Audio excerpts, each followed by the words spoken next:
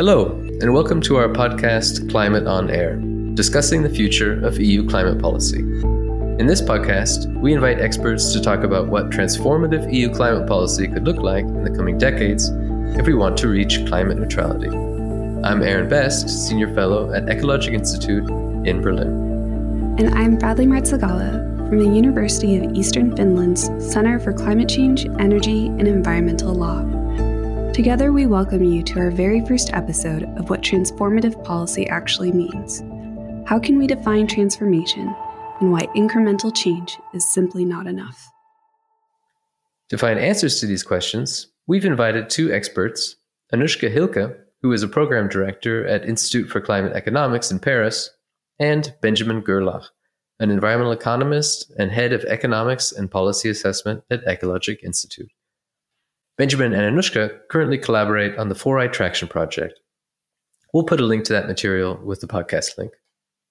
Benjamin, Anushka, welcome to the podcast. Hi, Aaron. Hello, Bradley. It's a pleasure to be here with you today. Hi, Bradley. Hi, Aaron. Thanks for inviting me. Before we dive in, I'd like to ask you, Benjamin, how optimistic are you for climate policy globally and on the EU level? So what are the things that give you hope? In climate policy, we are looking at a mixed picture. So on the whole, it's clear that we're not doing nearly enough to limit global overheating. But there are a few hopeful elements. And as one of them, I would mention that at this point in time, we actually see much more clearly what needs to be done and how this transformation to climate neutrality could look like. To make that a bit more concrete, a few things that are very clear at this stage is that this transformation to climate neutrality involves a transformation from fossil to renewable sources of energy. It involves using energy much more efficiently. It involves electrifying many of the ways how we use energy in our homes or to get around. And it involves storing surplus electricity in batteries, but also chemically in the form of green hydrogen. And so these things basically are now becoming more and more clear what it takes and also how to get there. And me speaking as an economist, one other particularly hopeful element is that the cost of many key technologies have been coming down quite a lot over the previous years. And that trend continues. And so it holds for things like PV modules, but also wind turbines, for batteries, for heat pumps, for electrolyzers that produce green hydrogen. For all these things, we're on a learning curve and costs continue to come down. And Anushka, what about you? I agree to the mixed picture that was drawn up by Benjamin. Progress so far has been way too slow and too incremental. So that means that we've taken small steps. We've focused on easy wins that do not require important changes. And we're too much lost in detail. And we're missing a coherent overall approach. But what gives me hope is that I see discussions moving very quickly. Ideas that have been rejected as unthinkable a few years ago are now being seriously discussed. For example, the concept of transition planning is something that we are discussing a lot today, and that's simply because it includes the concept of planning. This is called shifting the overtone window. It means that really the discussions are taking a whole new directions and are opening up new ways of finding solutions. So that gives me hope. Thanks for that overview. I agree that we can see some of these inclinations in the electrification and shifts away from fossil fuels. And you both have spoken already about the need to pick up the pace of that change and the scale of that. And we look forward to speaking with you today about what transformation really will look like. Indeed, our word of the day really is transformation. So let's get into it. What does transformative policy really mean? And how can we define it? And likewise, how is that actually different to current climate policy? In the project, that was one of the first tasks we had set ourselves to define our terminology. And we ended up borrowing a definition from an academic colleague from Jon Facey that distinguishes three key dimensions, which is that transformative policy goes deeper, it is broader, and it has to happen quicker than policy as usual. And to illustrate these three dimensions entail, first, the depth of the transformation. That relates to the fact that transformative change will disrupt existing practices, and it will very often involve a fundamentally different approach to how the economy is run and how the economy is organized. For instance, reconfiguring value chains or finding completely different ways to address human needs, such as food or mobility. As for the breadth, that relates to the fact that transformative change happens in parallel in many different subsystems. And subsystems here can refer to the fact that we have changes of lifestyles, of social practices, of technologies, and of infrastructure. And all these things evolve in parallel. But it also can relate to different economic sectors. So we don't only have an energy transition, but we also need at the same time to manage a transition of all the sectors that use energy: industry, mobility, building stock, food and agriculture. The third dimension relates to the speed of change. And here the observation is that transformative change happens much quicker than one would normally see these change processes play out under normal circumstances. And to give you an illustration of that, the European Union took about 30 years to reduce its greenhouse gas emissions by a bit over a third between 1990 and 2020. So that gets us to a reduction of 33%. Now, by the end of this current decade, we want to be at least 55% reduction. So the next 20% of reduction basically happen in this decade. And afterwards, in the 2030s and 2040s, we have to continue at the same pace. So how can we get beyond a system that is built around fossil energy and do away with fossil sources and reconfigure the entire energy system, but also the rest of the economy for a future beyond fossil energy carriers? And Anushka? Maybe let me add another important aspect, which is the overall coherence of the policy system as a whole. I think this is an area where we still need much improvement with regard to the current policy design, which gives many contradicting policy signals at the moment. Just one example, which is a very well-known example, are the subsidies for different kinds of fossil fuel-based activities that still remain and that contradict the overall policy goals, and that are also contradictory with increasing subsidies for low-carbon activities. So we're still trying to change things here and there, ensuring that we have overall coherence in the policy system. That is definitely something where we need to work more on. So, Benjamin, Anushka brings up this topic of coordination, coherence in policy. What does transformative policy need to look like to be able to reach climate neutrality by 2050? Some of the work that we've been doing in the Forward Traction project was to try and define some hallmarks for how can we describe transformative climate policy and what it needs to achieve. And we ended up with 4 hallmarks that are kind of key qualities to get us to climate neutrality. And the first one of them being that we need to think backward from the end. So 27 years from now, we want to be climate neutral, and then think backward in what does it mean, what needs to happen until then, and what kind of change process do we need to initiate. The second one was that we need to find solutions to overcome the existing path dependencies and lock-in effects. There's many factors that basically lock us onto the fossil-intensive technological and economic system that we've built up in the past. And through both a mix of innovation policies, but also exnovation, so the targeted phase out of fossil-based technologies, we need to work actively to overcome these inbuilt path dependencies. The third hallmark we described was to develop institutions that are capable of delivering transformative change. So that's the question of how to govern this transformation process and how to do this in a participatory and inclusive way that provides, on the one hand, clear direction to citizens, to consumers, to investors, but on the other hand, also takes their concerns on board and makes sure that everybody is broadly aligned with the objectives in the process. And the fourth one was to foster integration across sectors, and then also embedding technical changes in a broader political and socio-economic process. And so that we've also challenged such as keeping the change process aligned both across different sectors, but of course also different levels of governance from the European level down to the local level. So let me try and make this a little bit more concrete, focusing perhaps on the first example, which is to think backward from the end. The entire transformation process is uncertain, and that makes it so difficult to find a policy guidance for it, because nobody has that crystal ball and can tell us exactly what Europe will look like in 2050. But at the same time, some things are more uncertain than others. And so there are certain elements that are pretty certain at this stage and that we can start working towards, and others are fundamentally less certain. For instance, electrification and expansion of solar and wind electricity, but also new business models around storage and flexibility. When we have all that electricity, we can use it to electrify end users such as heating or mobility, but also energy efficiency and others. So we can start right away to create the conditions so that they can move. Under any scenario of the future, these will be part of the solution. And there is very little risk to be misinvest if we go into this direction. Then there are certain other elements which are likely, but still much more uncertain.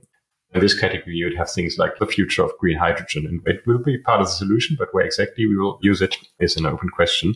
Then there's a few points where we have the known unknowns, where the race is still fundamentally open. And so this revolves around, for instance, the future of meat or the diets and how we feed ourselves, but also things like long distance aviation. If that runs with synthetic fuels from hydrogen or biofuels or batteries, or if we perhaps just find ways to travel less in the long distance, change lifestyles and consumption habits. However, one thing to bring this together is that under any circumstance, uncertainty should not be an excuse for inaction, because for many of these change processes, we are looking at quite long planning horizons. And Anushka, in your view, what are some of the important design aspects of transformative policy? We need to push policymaking to ensure more overall coherence. And we need to overcome our tendency to think in silos. Today, most of us who work on climate think in sectors, and few are able to actually look beyond their field of expertise and think in an integrated way. Let me share an anecdote. So in earlier projects, we've tried to bring together experts on meteorology and financial experts to develop ideas on how financial institutions can better manage financial risks related to climate change. However, it was as if they speak different languages, and it really took us a lot of time to develop a common understanding to be able to work together to develop solutions. So there is still a lot of progress that we need to make. And so similar to that, in order to overcome that thinking in silos for our project, we decided to structure it around different cross-cutting issues that we thought were fundamental to successfully manage the transition. So we came up with these 4 key aspects, and we structured the project around innovation, investment and finance, infrastructure, and integration of solution across sectors. So we decided to really make this a focal point of our project. Let me maybe say a few words of why we thought these 4 aspects were so important.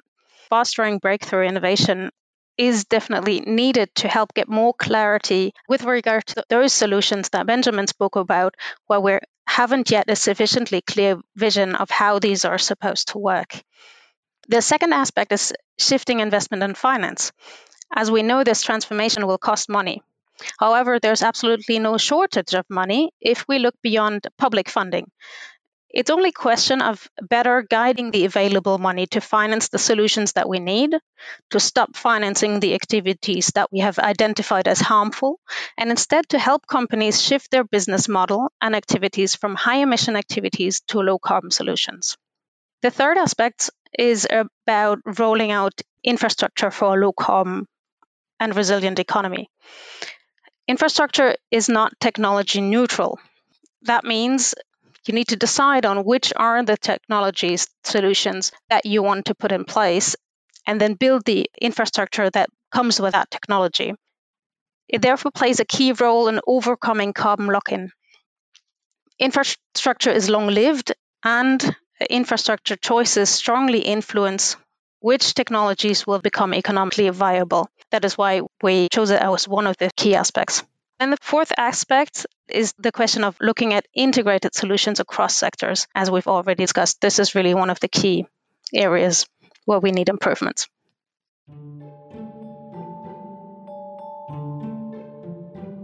"2050 is the benchmark year for climate neutrality, but 2050 is still some years away. Will transformative policies need to look differently in the coming decades? And if so, how?" In the project, we are not developing any kind of prescriptive set of policies. Instead, we have been thinking about 4 different, so to say, families of policies that follow different theories of economic thinking. You have the market liberal theory, you have green industrial policy, which we also call the man on the moon theory, where you have a clear policy goal that you're following, a clear industrial policy. Then a directed transition, which makes much more use of standards and regulation. And last but not least, a degrowth and sufficiency theory.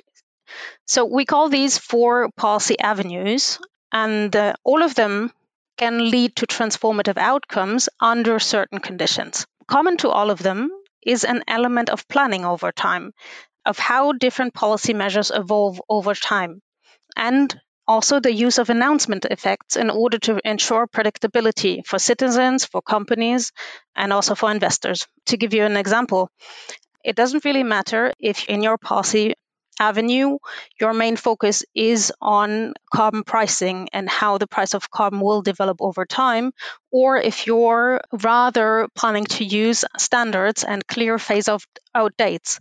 In both policy avenues, you will have to give a clear vision of when these policies will evolve and how. So you need to give citizens, companies, and investors a clear vision of when you're planning to increase the carbon price or when you're planning to ban a certain technology.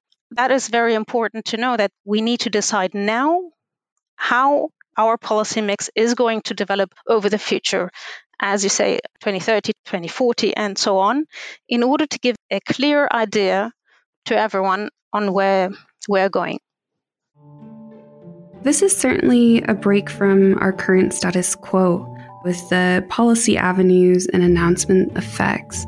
Where do you see possible risks or barriers to this unique approach?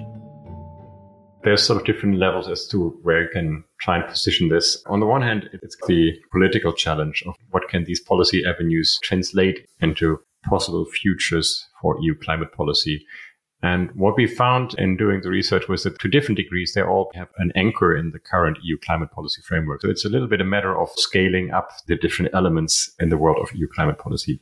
They're not equally likely, though, to happen. There is a certain predisposition, for instance, baked into EU climate policy on the use of market-based instruments, carbon pricing, which just has been kind of the workhorse of climate policy for the last almost 2 decades at the European level. And so much political capital has been invested, and it will continue to be a strong element of the policy mix.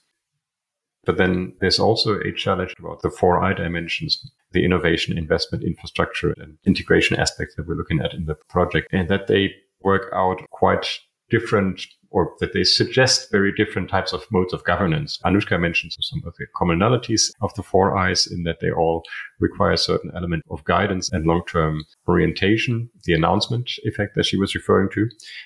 At the same time, of course, they have different predispositions in that, for instance, innovation is fundamentally still a process of searching for unknown solutions, requires a certain openness, a certain flexibility to organize a competition of the best processes and then select the best ones that are there.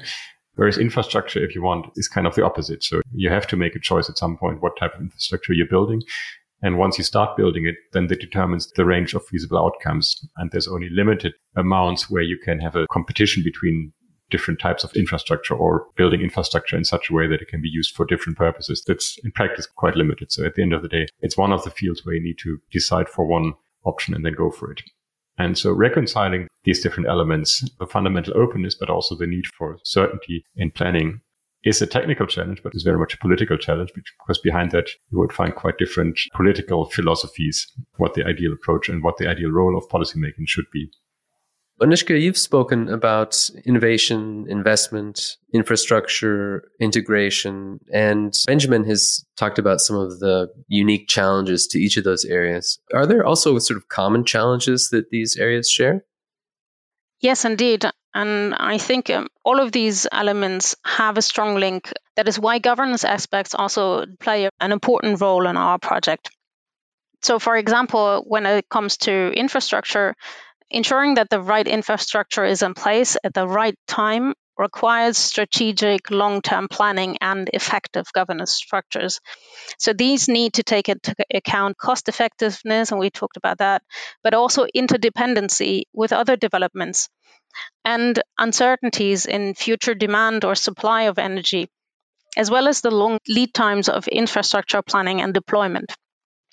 Or if we talk about integration, the systematic integration of climate policy objectives across different sectors. So integration, in the sense of mainstreaming climate policy objectives, relates to the need to systematically integrate climate considerations into different policies across various sectors and at multiple levels of governance. So, for example, at the EU level, but also at national level and at local level. And integration of different policies towards a holistic vision is one of the rationales for the European Green Deal. Yes, so let's get into that specific EU policy context. We've spoken about general challenges so far that I think would probably be universal to any country or region pursuing this level of change. The EU has put out its Fit for 55 package, and as most listeners to this podcast would probably already know, that's the package of policy proposals to update the EU laws in line with the 2050 target. The name itself comes from the 2030 target to reduce net greenhouse gas emissions by 55% below 1990 levels. So it includes a wide range of policy actions across many sectors of the economy. Let's take that into now the transformation context for you're looking beyond that time frame of 2030. How can the EU transform its economy to become Paris aligned? What are the implications for EU policy? Benjamin? It's right that we are living in a very interesting time in European climate policy, and we're seeing change at a speed that we haven't seen in a while. There is the European Green Deal that Anushka mentioned, which is kind of the overarching framework. There is the EU climate law, and there is the Fit for 55 package, which is kind of the concrete implementation that you summarized. And with these steps, the EU has plotted its course towards climate neutrality in broad terms of the emission targets, but also in terms of concrete policies. And these two need to go together, because an emission target without the policy instruments to support it is just a wish and doesn't necessarily get you anywhere. So that's why the Fit for 55 package is so important, because it should undermine that strategy with concrete instruments. If you look at the actual implementation of EU climate policy, you also find certain transformative elements in the EU climate policy architecture. For instance, if you take the EU emissions trading system, where emissions will be coming down at a rate of 5% or 4% per year, and if you extrapolate that all the way to the future, you find that at some point in the late 2030s, the emissions will actually reach zero in the EU emissions trading system. And that means long before that already, so in the 2030s, early 2030s, that will put an end to coal combustion, pretty much effectively an end to coal combustion in the EU, simply because at that point in time it would become far too expensive to burn coal for producing electricity. But even if we sum up all these policies and targets, and they have become more ambitious, but is it enough? Is the EU climate policy really then Paris aligned? Is it in line with the trajectory that gets us to 1.5 degrees? And for this one, the colleagues at Climate Analytics actually have looked into this and have looked into some scenarios. To find some details, I'll refer you to policy briefs that we've put up on the 4i Traction homepage. But the brief message is that they conclude that more ambition is needed, but it's also feasible. And so according to their analysis, the EU actually, to be in line with a 1.5 degree compatible pathway, it would need to reduce its emissions by 63 to 68% by the end of this decade. And this is relative to 1990. So compared to the current goal of 55% reduction, we're talking about 63 to 68% reduction. They also found in their scenario assessment that technically it is feasible to get to this point. And what it takes to scaling up and accelerating change processes, in their scenario analysis, they would see that the coal combustion for power generation would actually be phased out by 2030.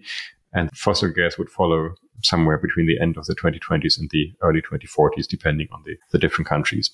And then that is kind of the backbone for widespread electrification, which is a central component of their scenarios. But the other interesting thing is that electrification in itself actually also massively reduces the final energy demand, simply because doing things with electricity is so much more efficient than using fossil fuels. And so when you drive a car, then 60 to 70% of the energy that is in your tank basically doesn't reach the wheel, but is just emitted in the form of heat to the environment. So 2/3 of the energy is just gone like that. And with an electric car, obviously that share is much smaller. And so about 80 to 90% of the energy consumed is useful energy that accelerates the car. And so in that way, similar for heat pumps and other technologies, electricity just means using energy much more efficiently, and thereby electrification also allows to really reduce the final energy demand. Despite the challenges just mentioned, it's positive to know that the transformation is feasible. Now switching gears from EU climate policy to the EU's governance framework, is it fit for purpose? I guess many would agree that we still need to change a few things. Let me give you a few areas that we are working on, and some of which we actually have already mentioned before. Long-term visibility of the path towards net zero emissions is obviously a key issue. And the discussions are very much focused still on the short to medium term. For example, we talk about fit for 55, but that's very different than fit for net zero. So we'll need to develop mechanisms that allow us to extend our vision and really better integrate that planning back from the end element. We also talked a lot already about coherence, and that we need governance mechanisms to ensure overall policy coherence across all policy areas. And these still need to be developed. And another important aspect is monitoring and evaluation, which may not sound very exciting, but improving on monitoring and evaluation will help us to stop navigating with our eyes shut. For example, we are not tracking climate-related investment flows yet on European level, even though today's investment flows are telling us a lot about how the economy will look like in the future. It's not only about what kind of cars we are buying today, but also about if we are investing today, for example, in a public transport network that will allow citizens to use less individual passenger cars in the future. So tracking investment flows helps us better understand if we're on the right track or not, and where we need to adjust quickly. Benjamin, Anushka's brought up the importance of policy coherence, and you've also talked about uncertainty and uncertainty not being an excuse for inaction.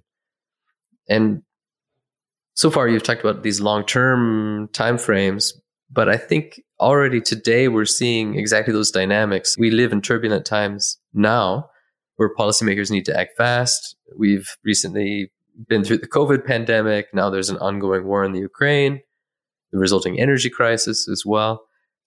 Can you tell us, how has this current war impacted EU policymaking? Have we been thrown back in our time frame by that? Or has it provided opportunities for faster decarbonization? How do you see that? Yeah, it's a complex discussion and we haven't seen the end of it yet. It's had a profound impact on many different levels. So perhaps one way to look at this is through the lens of the famous energy triangle, or the famous triangle of energy policy goals. There should be a balance between the security of supply on the one hand, then the affordability of energy and related to the competitiveness, but also the protection of the environment. And in some respects, you could say that with the war, the aspect of security of supply and of affordability has received much greater weight. It's just been moved to the forefront. But I think it's also become clear that what the downside of a fossil-based energy system is, which is, it's not only that it's bad for the environment and for the climate, but it also is a risky gamble in terms of the security of energy supply. And it's also, it's only affordable and cheap as long as you've got a benevolent supplier that is willing to supply you with cheap and abundant oil and gas. But if that stops, we're in trouble. And so that's kind of on the negative side. On the positive side, the last month has also been, if you want, a forceful reminder that now, perhaps for the first time ever, we actually have a technology that is able to reconcile all these three objectives. And so because renewable technologies and also the whole sort of technology framework around them has become so relatively cheap, we're now at a point in time where we can achieve all these three goals simultaneously through renewables, but also, of course, through greater energy efficiency. And so in a way, you could argue that with Russia's attack on Ukraine and the attempt to weaponize the European dependence on fossil fuels from Russia, that actually has accelerated the fossil fuel endgame to quite some degree. And Europe's move away from fossil energies has been, if anything, accelerated. Of course, it's not that all is well. There are many challenges. For instance, we are seeing new investment into fossil infrastructure. We would have hoped that that is becoming a thing of the past and should not have a place really in this transformation. We need the investment we can mobilize for low carbon solutions, but certainly not for new fossil infrastructure, or else create tomorrow's stranded assets in the process. The war and the response to it has also, of course, drawn political attention away from climate policy, and in some ways has placed much more political emphasis on issues of affordability and social acceptance. And the situation brings with it some new geopolitical rivalries, and obviously not only Russia, but also with China and other players. But if the question was, have we been thrown back at this? I would say not really. With all the turmoil that the war has brought, the EU has remained relatively steadfast in its commitment and has moved ahead with the Fit for 55 package. if the European policymakers had wanted to scale back and to walk back from their targets and their ambition, that war would have offered them the perfect opportunity to do so. But they did not, and rather moved on. And Anushka, what would you say the EU can learn from non-EU countries on its path to climate neutrality? I guess there is a tendency to believe that in the EU we're the global frontrunners and that others should learn from us. However, the situation is clearly not as black and white, and as we have started searching within the project, we found many interesting examples of policy successes outside of the EU. On top, the scope of the transformation and the speed which it needs to happen does not leave much room for learning from our own mistakes only. Instead, the EU and its member states should learn from good practices implemented in other countries and identify aspects that resulted in the policy successes and see if these aspects can be implemented in Europe as well. So we've looked in detail at 18 good practices from non-EU countries that could help the EU and its member states to close policy implementation gaps in areas where we've observed developments that are not in line what would be required to achieve our net zero goals, and where those countries did much better than the EU. Examples include, for example, fossil fuel heating phase out in Norway or in Canada, but also ways to push electricity storage that were tested in the US federal state of California or in South Korea. But it also includes policies to push for the decentralization of the electricity sector in Australia, which is not usually seen as a climate frontrunner. So to cut things short, I think it's really interesting to get inspired by other countries and make sure that we mutually learn from each other. Thank you, Benjamin and Anushka, for joining us today and taking time to talk with us. Thank you so much. It was a pleasure. Thank you for the opportunity to discuss with you. So, Erin, let's wrap up. My main takeaways from today's conversation are that transformative change requires drastic dismantling of current systems, not only optimizing the current ones with incremental steps. My other big takeaway was that innovation, infrastructure, investment, and integration are all hallmarks in which the ideology really needs to move towards a comprehensive and cross-sectoral approach, rather than so many silos doing their own thing with their own goals and aims and challenges. What about you? Anushka said right now we're somewhere between incremental and transformative. And today's discussion and interview really helped me better understand the nature, I think, of transformational policy. That Benjamin mentioned that transformative policy can be characterized by having depth and breadth and speed all at the same time. And that's kind of what distinguishes it from that incremental aspect. The other thing that Anushka said that I found really interesting was about infrastructure. And she said that infrastructure is not technology neutral. And that is something really important to keep in mind as we think about these long-term pathways like Anushka and Benjamin are doing in their work, thinking about creating the kinds of platforms that enable tomorrow's climate neutral economy. Absolutely. And it really goes to show that climate policy is so much broader than how we consider it in most political concepts today. And indeed, the conversation really pointed out how many political challenges there are to overcome in order to make this transformative change a reality. Yeah, and we've just started our journey in this podcast, Bradley, and I look forward to speaking with you about our next topic. Looking forward to it. Our next conversation will be on the topic of innovation and its role within the EU's transition. Our experts on the show will be Brendan Moore from Vrije University Brussels and Ham Renks from Wageningen University. So, keep an eye out for our next episode. Be sure to subscribe to our Climate on Air, discussing the future of EU climate policy podcast on Spotify, Apple Podcasts, Deezer, Amazon Music, or Google Podcasts. Subscribe, review, and thanks for listening. This podcast is part of the 4i Traction Project, financed by the European Union's Horizon 2020 Research and Innovation Program. For more information, please visit 4i-traction.eu.